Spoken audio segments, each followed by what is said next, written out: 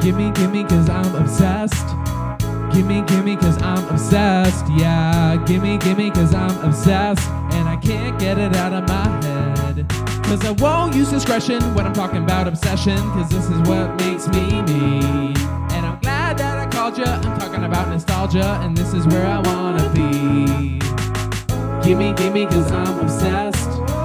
Gimme, cause I'm obsessed. Yeah, gimme, cause I'm obsessed. And I can't get it out of my head.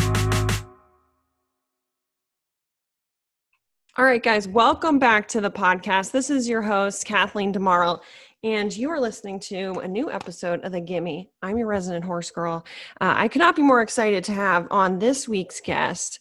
I think the first time we did a show together was like one of the first book shows I did outside of Boston on the Cape, and my coworkers were terrified for me. Everybody, on today's show, we have AJ Hapenny. Did I say your last name right? You're the only one that said my last name right. So clearly you are excited to have me if you're pronouncing my name right. I get so worried about how people pronounce my last name that I'm like, I have to get this right. I personally don't give a shit when people mispronounce my name wrong. And then you see other people that are just open micers and just go, I'm going to do a full minute of why this guy got my name wrong. No, just do your material, you stupid dick. I mean, what do people usually say? Is it like Hapenny or something? They say Hapenny or Hapenny, or there's one booker that says Halpenny. Like I'm Hitler, like Hapenny. Oh, no. Yeah. Well, a little bit about this podcast, since you don't know about it that much, and since it's going to be new by the time it comes out. So if you don't know this, but you know this about me, I was a horse girl growing up. I had no idea. Well, you didn't know that? Except by looking at you. Like, other than that, no, I'd have no idea. So I decided to bring on other comics who had like weird childhood obsessions, and you're one of the first people I thought of, only because I didn't know you liked WWE until I saw your TikTok following. And I was like, did he become TikTok famous solely based on hot takes about the WWE?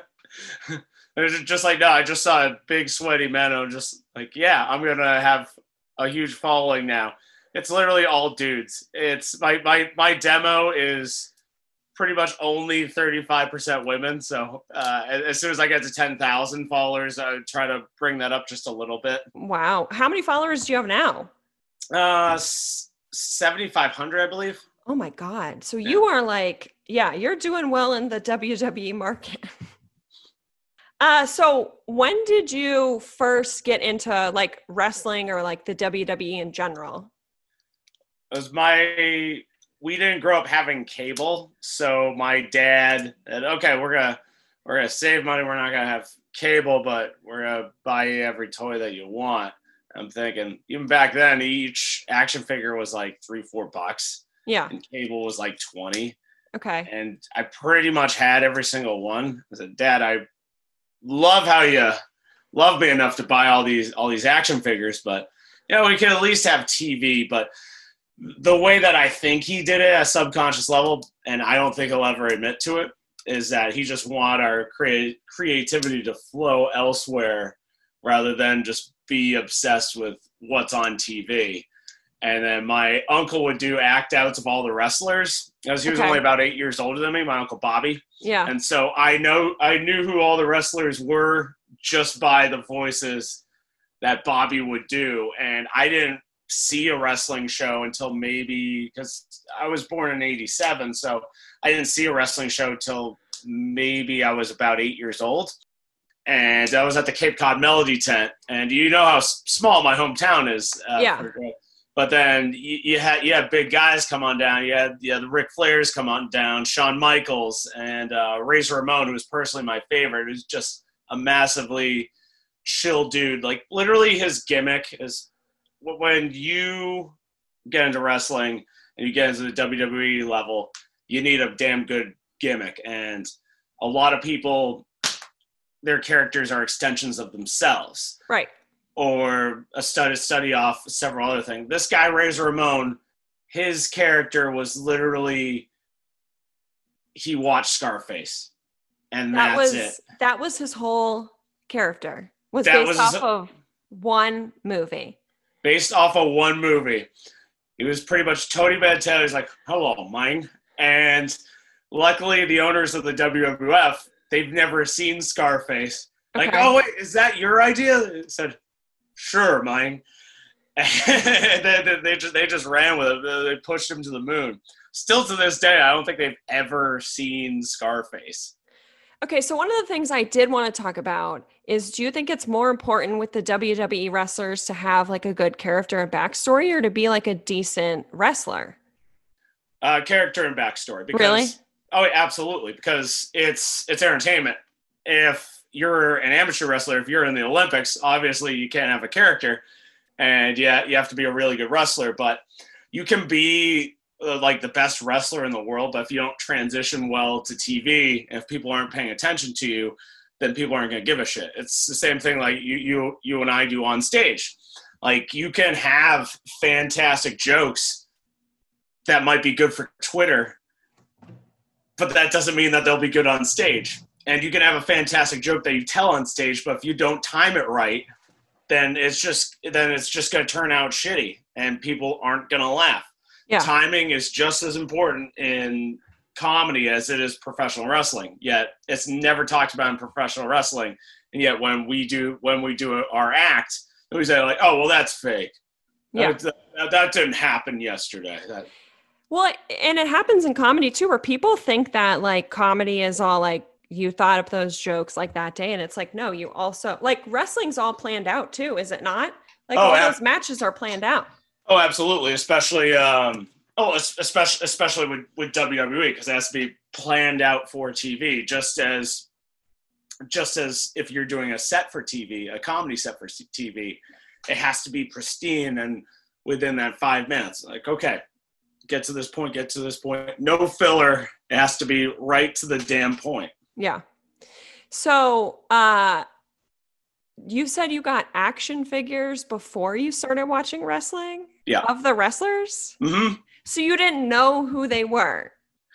I knew their names, but I've never like seen them. It's just, I even got action figures of Bucky O'Hare. Like literally all of them. And I've never seen the show. Huh. Okay. At least with Teenage Mutant Ninja Turtles, I saw like a few episodes, and I was at my grandparents' house because they had cable. Yeah. But the majority of the toys that I had, I've never seen them. Do you still have those toys, or are they long gone? I'm sure that they're in my attic or long gone. I wouldn't be surprised if either. Like if I go into my dad's attic, oh, they're there, or oh, they're not there. I'm not going to be surprised either way. I'm just thinking about like when I was growing up, I thought Beanie Babies were going to be a big thing. And so I have all these hordes of Beanie Babies that I'm like, I can't do anything with these. Like I should have just you can make bean played soup with them. Oh, sure. Just tear them up and they're good. So you said you went to your first WWE show when you were 8, right? Mm-hmm. How many, like in a roundabout number, how many times have you gone to see live wrestling shows? Like a lot, right? Yeah. Okay. It's definitely more than like the number's higher than people I slept with. So maybe like 5. Ooh. No, it's probably like 2-3 dozen shows maybe. Oh wow. And is there one that is like particularly ridiculous? Like have you had some experience where like you waited out in the rain like all day and then like the show was a bust? Oh, I've been to some shitty shows, trust me. But one of the last shows that me and my Uncle Bobby went to, this was like 2004. This was at the Garden, the Boston Garden. Okay. They said, if Ric Flair shows his old wrinkly ass, I am going to be so pissed off. And I'm saying, like, no, he's not going to show his ass. And lo and behold, he showed his old ass. And it was this thing at non-televised shows because you can't show his ass on TV. Oh, he literally showed his ass at the show. Yeah. Okay, you don't see that on the TV. Okay. And for good reason. Yeah. Just you don't want people to change. You have to. But then the year after that, Cape Cod Melody Tent, we're gonna go to another show, and then he said, "No, I don't want to." Because Ric Flair's gonna show his old ass again. So I went with someone else, and lo and behold, he showed everybody his ass, and it just that Ric Flair drip, and grossed out a bunch of people. I thought it was hilarious personally, but like at every house show, like a non-televised event, a house show is pretty much the open mics of shows. It's not shown on TV. It's not like actual televised event, so it doesn't really count. Yeah. But that's where you get to try out new stuff. Like if you have a pay-per-view match coming up, like, okay, I'm gonna try this against an opponent. I didn't even think about that. I always thought of like, is it NXT? Like I always was like, oh, that's like the open mic of the wrestling world. You would think so, but it's like you were saying earlier, just people think that we just went up there and wrote it that day. That's true. When it's pre-planned and the house shows are there to practice out new sequences, new moves, try out the timing, feed off the crowd a little bit. That all makes sense. I honestly learned timing more from professional wrestlers than a majority of comics that I've seen live. If you watch like a lot of comics on TV, that's where they have their best timing, right? Because that's what they built up to. But if you see guys like The Rock, his crowd control and just like the timing, the spacing, and okay, as soon as the crowd dies down a little bit, that's when I pick up my words again. Never talk over the noise of the crowd, like while they're laughing. And it's just like I know like a lot of great joke writers in Boston and Rhode Island that are just shitty comics because they have zero crowd control and they don't go with the crowd at all. That's fair. I mean, there are definitely people that like run through their material and don't pause to let the audience breathe or like set tone or anything like that, for sure. I guess I never really thought of it like with wrestling, they're holding the audience captive until they decide to make like that one big move, right? Or like somebody comes back from like getting hit with a chair or something. And and speaking of that, you can get hit with one chair shot and just be active for like, and you could play that out for a full 5 minutes. Yeah. But then there's like, I'm going to do like 10 chair shots in a minute. That doesn't make sense. Yeah. Why do rapid fire when people aren't processing all of them? Make every move count. Make every joke count. Yeah. It's better to have like in comedy, it's better to have like a few killer punchlines, right? Than just keep like, I don't know. I feel like people want to like ram in all of that sounds bad. They just want to like barrel through their content, but maybe it's better if they pace it out. Like that's 100%. But because they barrel it, like, okay, I'm going to say, I need to say everything I want to in these 5 minutes. Yeah. Like, dude, if they're laughing, let them laugh. Yeah. Let them stretch it out. For sure. Okay. So since we're talking about stand-up comedy and wrestling, what is your take? Have you ever watched Dolph Ziggler's stand-up? It's all right. Like the jokes themselves are pretty good, but it's not necessarily timed like a stand-up comedian. He needs to space it out. Like if he feels that he's not gonna get laughs, he goes immediately into the next joke rather than feed off that, which is kind of ironic because as far as crowd control in wrestling, whether that be his promos or the actual performing part, there's hardly anyone better than Dolph Ziggler. Right. And it's just like he doesn't have the crossover. Yeah. And then on top of all of that what was that movie that came out? That Amy Schumer movie that was like loosely based on him. Because they dated. You know that they dated? Yeah. Which I think is like kind of shocking, but maybe they just like met in a stand-up circle. I don't know. They met through Twitter. Like a lot of Ziggler's fans sent Amy like, "Oh, you should hit up this guy." So like one might view it as being bullied by fans, What? another might say like, "Oh, the fans were playing matchmaker." It depends on how you see it, but it was literally made through their fans' Twitter. That's like ridiculous. That I'm shocked. And I'm also shocked that you know that. I know a lot of weird shit. like especially in that wrestling realm. And then anything I know, people just tell me. I don't necessarily go out of my way to know. Have you been doing more wrestling related content in quarantine? Like I've seen you on a couple like live streams and stuff too. Yeah, I've done more wrestling related just because that builds up a lot of my fan base. That's and then true.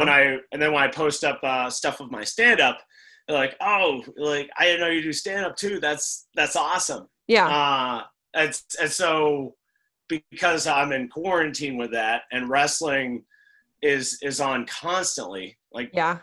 All Elite Wrestling is probably my favorite one, but as far as WWE programming, Yeah. per week, there's about 7 hours playing. These are new matches. Yeah.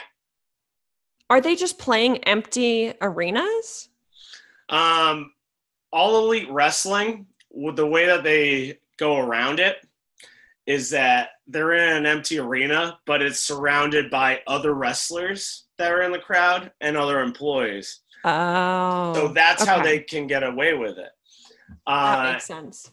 And then they were the first to jump on that, and then WWE started doing that. But what they do is since they're indoors, they have like hockey barriers. And all Elite Wrestling, since the owner's dad owns the Jaguars, okay, they just literally use that arena on the side. Oh shit! For next to nothing, because it's not being used then anyway. Yeah. Wow. Okay. They're finding a way around it. It's quite brilliant to see how they're utilizing a globally bad situation. Yeah. And they're using it to their advantage. Like they had one match called the Stadium Stampede match, and they're just shooting different segments like it's a movie. Then they're doing like cinematic styles.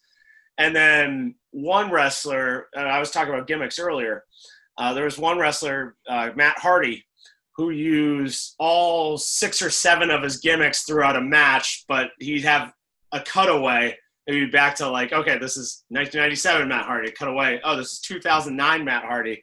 It was just comedy gold to me at its finest. They're like, okay, so it's a live match and they're cutting back to like old clips of him? No, they're cutting back to like hit clips of him being old him. Okay. And just his old attitude. Like there was one gimmick he had where he was like an AOL buff. Yeah. And there was one where he's just mentally insane. There's one where he's like an Egyptian god. Okay. And they bring that all in one match, and they kind of just do a parody of some of the sillier shit that he did throughout his career. And if you could take advantage of that, then why the hell not? Yeah. Well, especially because like with stand-up right now, people are like, don't want to do Zoom shows. But meanwhile, it sounds like the wrestling community is like making it work in these empty arenas. That they are.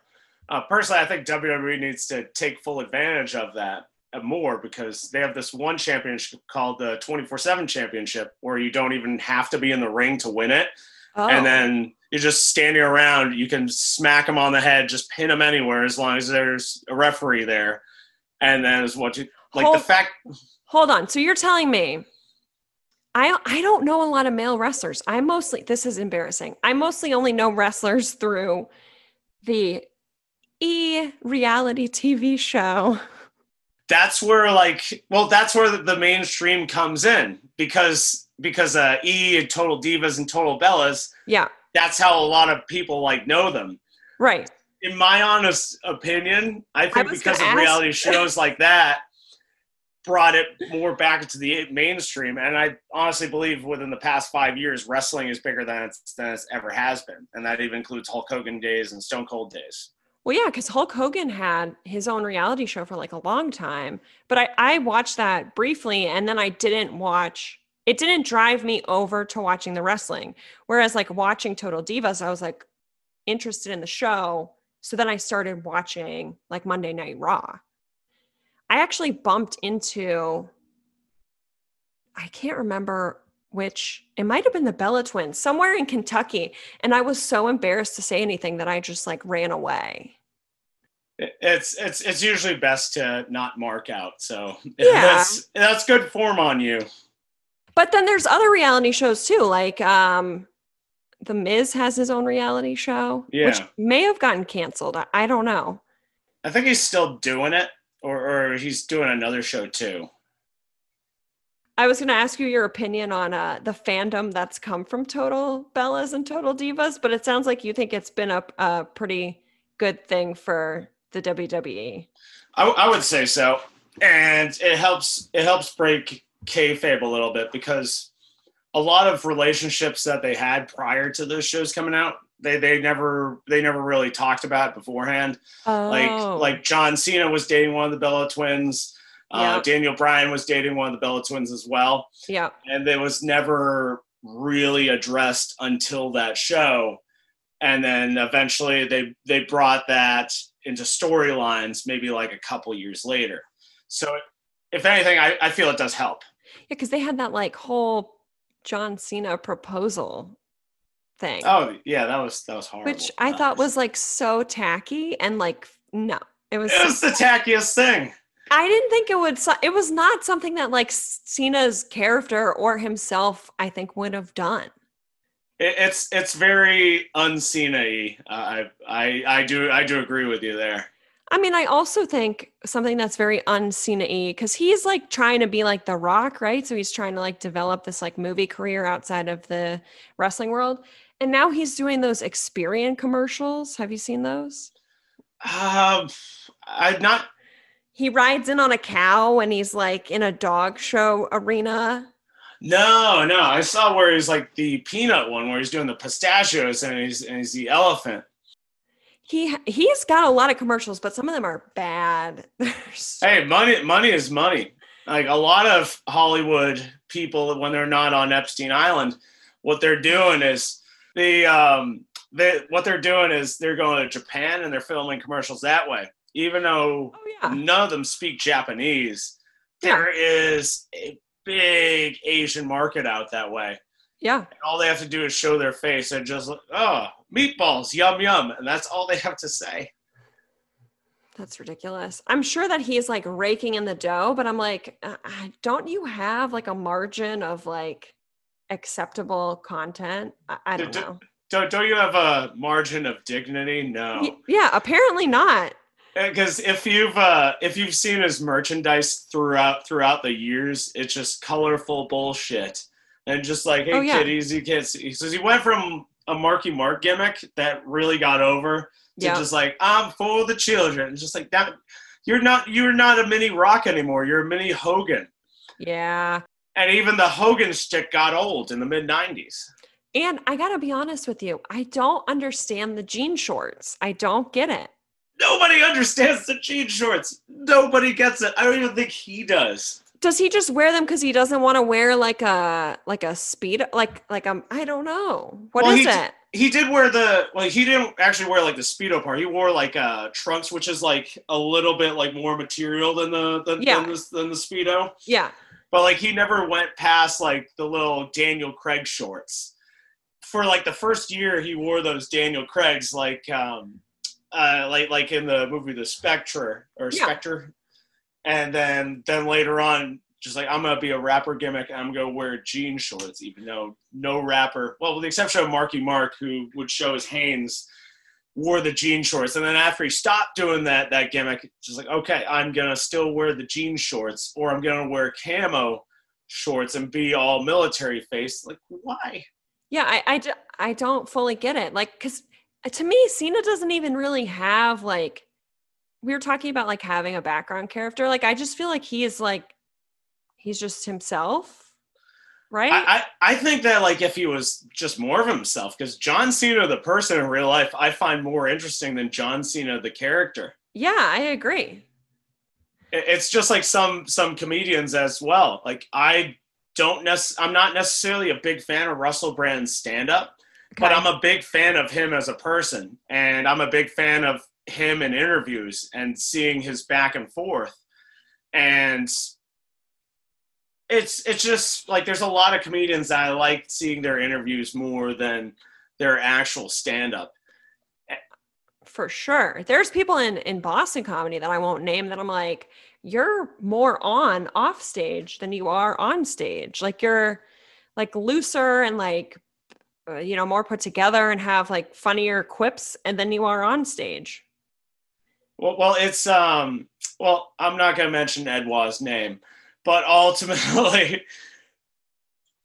what's going on is there's a big difference between, and you and I have talked about this several times. There's a big difference between being funny with your friends as opposed to being funny on stage. For sure. There's a lot of comedians who are saying like, if you were more you on stage, I think that would be awesome. Like, I want to see the real you. It's like X-Men First Class. Okay. When there was a bedroom scene and Magneto goes in, Mystique is there. Magneto said, I want to see the real Mystique. No, the real Mystique. Perfection. And that's it. Like, Al Christakis Yes. was like one of those guys for a while. I am going to mention names, but That's like, fine. But Al Christakis was one of those guys where he's just kind of stuck. He's funny, but kind of stuck where he's at. Yeah. But then as soon as I told him, as soon as other people told him, like, you be the real you. Yeah. Like, you talk about how you were in diabetes camp, but you never talk about the actual diabetes camp. Right. And when he started talking about being him, this was maybe like 3 years ago, he's fucking gold. And he's better than a lot of people in Boston for the short amount of time that he's been doing it. He's like definitely on and he's one of the more authentic performers that I'm seeing in Boston right now, because there are people that are like, what does the audience want to hear? Instead of saying like, what do I want to tell? But he's good. Exactly. He's good at feeling that out. Yeah. Some people that are the opposite, some people that aren't that funny on like off stage, but are brilliant on stage, is Casey Crawford. Oh, okay. Like, Casey Crawford is one of the most real dudes you'll ever meet. Talk, you get a real conversation. But then when he's on stage, he's on. I didn't meet Casey Crawford until the first time I met him was like right after he did a set. And I just assumed that he was that person. And I was like, this guy has cats in a box. Like, I don't understand. I was very confused. But like such a quiet guy off stage, but then he is just like, so on when he gets on stage. It's wild. It's like the same thing with like Chris Kinback, even though I've known him for the past couple of years. Okay. Seeing him, I'm just like, I could see you doing all that shit. You creep me the fuck out. Oh, well, I mean, I guess we could talk about the time that he told the joke that he like had a woman in his trunk, and then a whole improv theater got shut down. Just because like when Kinback's on, he's on and he's absolutely hilarious. But then when he walks away, it's just, is he that guy? Yeah. Like Bulger, like one of his credits was opening for Louis C.K. Now that's not something I talk about anymore. And yeah, I think that's like something that some people still get really excited about. And there are some trolls in our scene that would love to open for Louis C.K. If he asked me, depending on the situation, I probably would. If it was for a charity show. Do you really think CK is getting asked to do charity gigs right now? I don't think so. Because I got asked, would you book Louis C.K.? I said, for the Red Nun, sure. Because that's a bar. Right. They're there for comedy. But if I was putting together a Funny for Fun show and it was for a woman's shelter, hell no. No, It's just hell no. that was like. And I loved his special. I loved his recent special, but that doesn't necessarily mean that it's not like he would say like, "Oh, AJ, I need work." He's above, like, he's way above that level. But if it was like a bar show, yeah, I'd throw him on last minute. If it was a fundraiser show. Well, there was like a time that, and I don't think bookers always do this. There was a time I got asked to do a show that was a fundraiser, but they didn't tell me that it was for domestic violence. And then they had me take bullet, and I did like my opening joke, which is about being tall and like getting kidnapped. And my set bombed, and I got off stage, and the host was like, "Oh yeah, this is for a fundraiser for domestic violence." And I was like, "Where was that information before I did the joke about getting abducted right off the top?" You shouldn't feel bad, because if it was a better organized event, like, they would have listings of that somewhere. It would say it on the poster, or it'd say it in a backdrop, because all the Funny for Fun shows, like, they have like a backdrop on what it is, and also on the big check. Yeah. Like, if it's one where like they don't want to spend the money to get a Funny for Funds, and it's just like, oh well, we'll get our own comedians, and I can get like this open micer to do it, or I could do it for half the budget, and just have lesser known people headlining. Then okay, we have no money for the banner now. So like with stuff like that, you can't really blame yourself, because they should have had that up. And one, you probably should have been told. Well, and I even asked, like, I always like make a point, because it was a gig out in the burbs. I always make a point to like ask if there's anything I can or can't do. And the booker was like, "Oh, like, I booked you for a reason. You're fine." Was it Fahey? No. I just had to ask. No. I just assumed that would be a Fahey move. Shout out to Mike Fahey. I've done a Fahey show in Hudson that was a little bit of a mess because of some audio issues, but never a booking problem with him. If you had to throw down in a wrestling match with a comedian, who would it be? Would it be Mike Fahey? No, that's like beating a child, so no. I'd say like if I were to throw down a wrestling match, it would be against Dan Bolger, because he stole my parents. And whenever he does one of my shows and my parents are there, he's like, "Oh yeah, these are my parents." And I was just like, "You mother." And so if I were to have a match with somebody, it would be the honor so I could win my parents back. It would be AJ's parents on a pole match. Okay. And you have to climb up and reach them and touch their fingers like it's Hook, like 1991's Hook. Yeah. When you touch their fingers, they're good. I'm picturing, what is it, like where they have the money box hanging? Yeah, money in the bank. Yeah, except it's your parents hanging. Yeah, exactly. But we need to remember to hang them from their feet this time and not their neck, because that situation was very awkward when we had Rob Crean on a pole match and he couldn't breathe. But luckily, we were able to save Rob Crean just fine. Dan Bolger's actually pretty strong. Like, I mean, that might be an even matchup. He's freakishly strong. He's not just like show abs strong. So I'm not gonna fall for that. I'm gonna have some pocket sand like Bobby Hill, just like pocket sand. But no, I'll find a way to. Somebody can sign the match. Okay. What would be you talked about wrestler gimmicks. What would be your gimmick if you were a wrestler? If I this is just based off what I've been doing for like the past 6 years. Yeah. I just have my gimmick be like a comedy booker, and then I just whoever I'm managing, I just like, "That's a light. You got a minute to go. Get your opponent and go." And then I would just say like, "Oh yeah, the check's coming in the mail."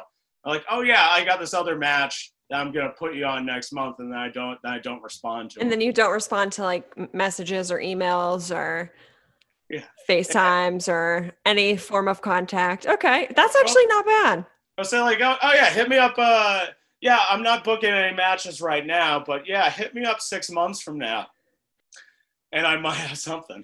You must have people like still messaging you right now for stuff too, right? Thankfully, not as nearly as much. This is probably the window in which people have asked for bookings the least. Like I still do, but it's not to the point where I'm pulling my hair out. Yeah. And I'm pulling oh yeah, hit or Ed and I are pulling like, oh, we'll hit up AJ, hit up Ed instead. And because like whenever somebody's hit me up for something, yeah, like I'll say send me a clip, and sometimes I'm like, well, you've seen me before. Like, well, if I'm basing off of what I've seen, then I'm not going to book you because I've only seen you at open mics. Send me a clip of you at a show. And then what I'll do is, I think Dana J. Bine taught me this, is like, if watch like the first like 90 minutes and you're not impressed, then 90, I think you mean 90 seconds. It's quarantine. I lose track of time is. Yeah. I've been watching a lot of specials for people. 90 seconds. Like, oh, well, you got to watch the whole 5 minutes. Like, well, if you can't make someone laugh in the first minute. At the beginning, you're out. Yeah, nobody's paying attention to you. Yeah, I mean, I feel like you've always responded back to me, so I must be lucky. Because you don't suck. That's why. And I'm a woman. You have to respect me. And the thing is, we're in such shortage of women in comedy in general, and just like you also have to have like a woman that's also good. So like even if it's like a time that's just like, oh, like I can't make it last minute, like okay, well hit me up a month from now and I'll throw you on something. Yeah. It's that I can't have a show of all cis white dudes. I just can't. Any show that I'm doing has to have diversity, even if I'm in the middle of West Bumfuck, Maine, Vermont, New Hampshire. All of it's a diverse lineup. Yeah.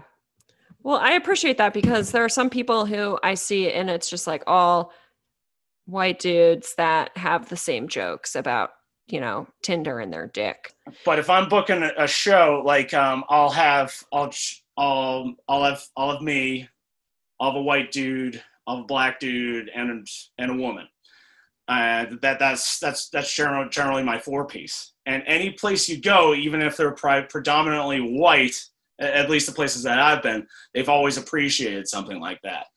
Like it was the Lincoln Comedy Festival last year. I brought Trent Wells with me. Okay. And people are looking like, wow, there's actually a black guy here. This is amazing. And then he crushed. Like, it was one of the best sets I've ever seen him do. Yeah. And just with stuff like that. And I'm realizing there's only one white guy on this show, and that's Alan Fitzgerald. That's literally like the only white dude. And he's like a little bit like on the cusp of being too much for some people sometimes too. So. Absolutely.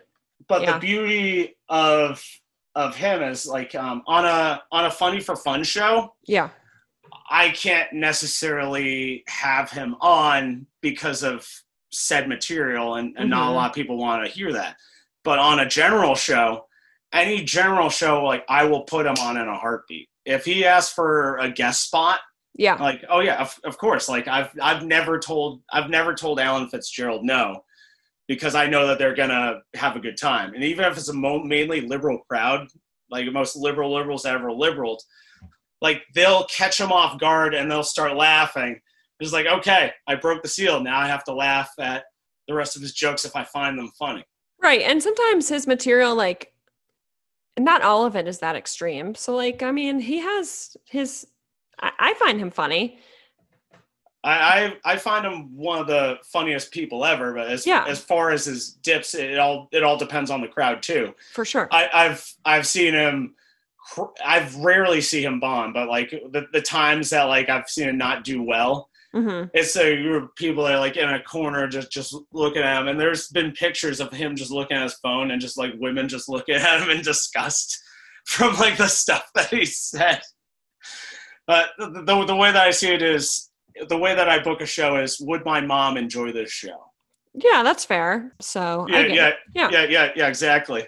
I also grew up with that with Comedy Central on the TV. So when we actually had TV later on, after my parents split up, every Friday night it was stand-up specials. Like it was Chappelle. It was something. Yeah. So because we were raised super religious, ultimately, like you can't cuss. But then like later on, like we separate ourselves from that, and seeing like Chappelle go bitches, and that kind of humor just led it to, my mom and I have a very similar sense of humor. Yeah. And then so she'd find someone like Alan hilarious. Bulger's one of her favorites. And recently she liked Shea Whitaker a lot. Well, I mean, Dan Bulger is her child, so that makes sense. Yeah. So I have to win him back in that match. Okay, so were there any other things you were obsessed with as a kid besides like wrestling and all that sort of stuff? Oh yeah, but nothing I can particularly think. Well, like not. Were you into everything Disney? All at once? Were you into Disney? I was very much into Disney. Okay. Like the majority of my t-shirts, if it's not wrestling, it's something Disney related. I have a lot of Eeyore shirts. I massively love Eeyore, which is why I love cats, because cats are generally depressed people, like myself. Okay. And if it's not that, it's something comic book related. I was obsessed with comic books, and then back to my dad pretty much buying me like any comic book, as long as it was DC, not Marvel, because we didn't have Marvel money back then. Okay. And like you go to the Ocean State job lot, each comic book was literally 33 cents. Oh, wow. So my dad spoiled me with toys and comic books, but because we didn't have cable. I think he spent more money on the toys and comic books than that, and also buying movies on DVD than cable. But ultimately, because of that, it helped. I feel that it helped expand my creativity, because at least every one of my siblings have some creative outlook. And then like later on, I became obsessed with more sketch comedy. Like I liked SNL a lot, but Mad TV was my personal favorite. And so like that was a dream of mine, to be on Mad TV, like 13 years old. Like me and my buddy Mike Iannello, we would do a lot of the voices, like Will Sasso, Ari Spears, one of my heroes growing up. And then just like, I want to be a comedian like him, and I also want to be a wrestler like Will Sasso was doing for a while, even though he got his ass kicked in the matches that he was doing. Yeah. But pretty much like what I wanted to do was based off of Mad TV. And I get it. I watched Mad TV too, and I was like, well, I'll never get on SNL, but like maybe I could get on Mad TV. I was thinking like, I like Mad TV better because it's a little raunchier. They're not afraid to talk about race issues that are clearly happening in the world. Like, but holy shit, I dig that, and that's what I want to do. Okay, I don't feel like your stand-up is like that, though. I mean, no, it's I write mostly clean, because that's the majority of the paid shows that I do. Right. Like maybe like my first like few months in comedy, I wrote dirtier. That's common. But Steve Bix, like this guy that would regularly book me, Ben Quick, and Justin P. Drew. Yeah. Like if you write cleaner, you will get on more shows, which is why generally I don't necessarily do the best in like city-wise, which is why I'm trying to write dirtier material, but kind of still have it be in the realm of PG-13. Yeah. Like if I do a PG-13 rated show, I could still do my ass-eating jokes because I'm not actually talking about the act. I'm just turning it into a pun. Okay. Yeah. And if I can turn it into something where it's just innuendo, Right. To me, that is It's- funnier than actually saying the word. Yeah, and it's still in the parameters of being clean. Like a lot of times you can allude to stuff, but you just can't say it. I guess every booker's different though. Like some people just don't want you even alluding to it. Well, AJ, I think that we have come to the end. Do you have anything that you want to plug? Yes.